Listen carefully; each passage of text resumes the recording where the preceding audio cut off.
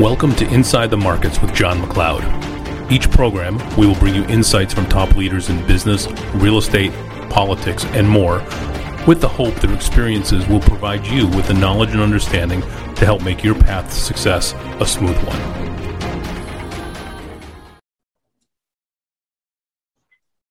All right, so today we are here with Jack Cotton.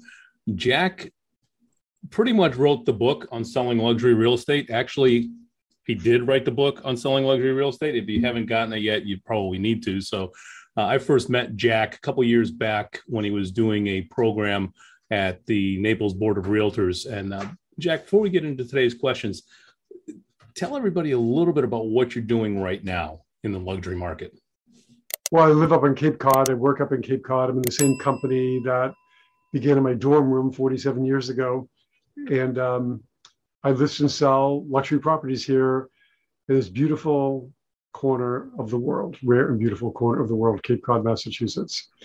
I do a little bit of writing on the side, a little bit of speaking on the side, a little bit of coaching on the side, but I'm still pretty much a realtor, although I no longer own my company. I just work here as an agent. You know, there's a lot less stress not having the ownership moniker, isn't there? Way less. And I'm doing what I like to do. I'm doing what got me into business in the first place. I like listing and selling real estate. Excellent. Well, you know, that's a great segue, Jackson. How did you choose real estate for a career? It chose me. I began probably not really being fully aware of it when I was about 8 or 9 years old. Interesting childhood, won't go into a lot of detail, but there were a lot of times when I was a kid growing up that things weren't going, I guess, swimmingly would be the right way to say that. And so on Cape Cod in those days, there was a lot of new construction. So I had an endless supply of scrap lumber. So I would build houses. I would build houses up in the tops of trees. I would build houses under trees. I would build houses in the woods and in fields and everywhere. And whenever I was in my little space, in my little house that I created, and the sunlight would come into the ill-fitting boards, and I'd smell the fresh cut wood, slowly everything became right in my world.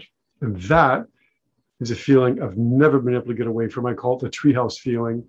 And that's what drew me to this business, because I believe that I help people achieve this feeling, this security from all the bad things in the world that are in your oasis in the storm of life, otherwise known as your home. So I'm a part of people finding that oasis, and it's still fun for me after all these years. That's awesome. And I could absolutely talk all day about tree houses. So many stories about them growing up. I don't know if you recall them from Massachusetts as well. I did the same thing. Every scrap piece of wood I could find building tree houses was awesome. Well, so when I sold my company in 2005, one of the first big purchases was that I bought from the number one treehouse builder in the country out in California. I bought a tree house and I bought a tree, and I rented an 18-wheeler and brought it across the country, set it up in my yard on the other side of the house. And so every day when I go to work, I drive by my tree house, and it's a nice reminder of why I'm in this business. Now, is that the same guy that's got the Treehouse Masters show on TV? I don't know. From that side of the country, so. Yeah, maybe. He builds them for Las Vegas. He builds them for Disney World. He builds them. Yep. Yeah. May very well be the same guy. That's awesome. That's awesome. Yeah. And I bought the tree. It's just hollowed out, so you can go inside the tree and climb up inside and go into the bottom of the treehouse. So you might find me on your doorstep next time I'm up in Massachusetts just to get that experience. You have to fight the squirrels, but no, go for it. Sure. Awesome. So Jack, what's one of the best investments that you've made, whether it's time, money, anything like that? What's one of the best investments that you've been able to make? Wow, I would say that would be real estate, because I have invested over the years in real estate, and my real estate has gotten me through like 3 or 4 major downturns that I've experienced in my 47 years in the business.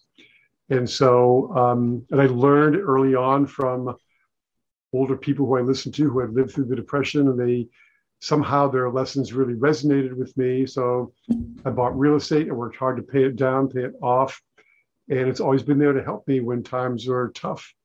And I can afford to cut my rents if I have to keep things available because of low leverage. And real estate is the best investment on the planet. Case closed. Excellent. Excellent. So what's one quirk or odd thing about you that others may not know? A quirk? Yeah.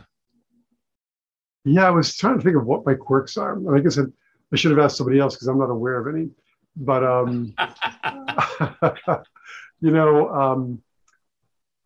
relentless, dogged, OCD a little bit. We had a closing in a house today for $4 million. And of course, we had all these storms last night. And the yard was a mess. And I called my guy to come and clean up the trees before the closing because the buyer's going to see all these broken trees. And, he's like, comes with a truck and a chainsaw. And I'm like so impatient. I've got my trusty 30-year-old ragged tooth hand saw for cutting tree branches. And I just get impatient. And he's out there fiddling with his chainsaw. And I had most of the work done and cut up before he got the first pull on the chainsaw. So I don't know if it's a quirk or not, but I can't wait. I just want things done. Awesome. Well, what habit do you have that most positively affects your life and your mindset? Well, I have a habit of 100 times a day or more, literally, remembering what I'm grateful for and praying prayers of gratitude for those things that I'm grateful for. And just being aware of being grateful for the things that I've been able to achieve with the help of the Almighty and hard work and guidance and all that stuff. So being in a mindset of gratitude to me is critical. Awesome. Love that. And what bad advice do you most often hear in your profession? Well, I guess there's a cliche about, we all hear this from the day one in real estate, right? Buyers are liars. And I really don't think buyers are liars. I really think that sometimes we don't listen carefully enough. We don't ask the right questions. We don't find the why behind the why. We don't really find out what people are truly interested in. And we cover our tracks by saying buyers are liars.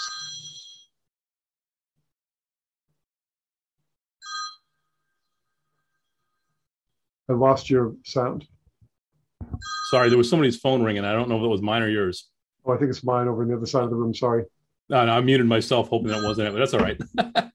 All right, so listening more. I love that. So, Jack, one last question reserved specifically for you. All right. Somebody that is looking to get into the luxury market, how would you best advise their mindset for somebody who's looking to break into the luxury market? That's a great question, because I think a lot of real estate agents sit on the sidelines of the luxury real estate market, thinking that you have to be rich and well connected, born rich and well connected to succeed here. And you really don't. You really have to have the mindset that I can do this. I have value. I have expertise. People need it. People want it. And people will value it from me. So just make up your mind that you can do it and do it. They're just people like you and I. Excellent. Jack, as always, I appreciate your time. I'm going to put, with your permission, I'm going to put an email address for people to contact you if they have any questions. Sure, absolutely. I absolutely recommend, guys, that you get the book Selling Luxury Homes by Jack Cotton.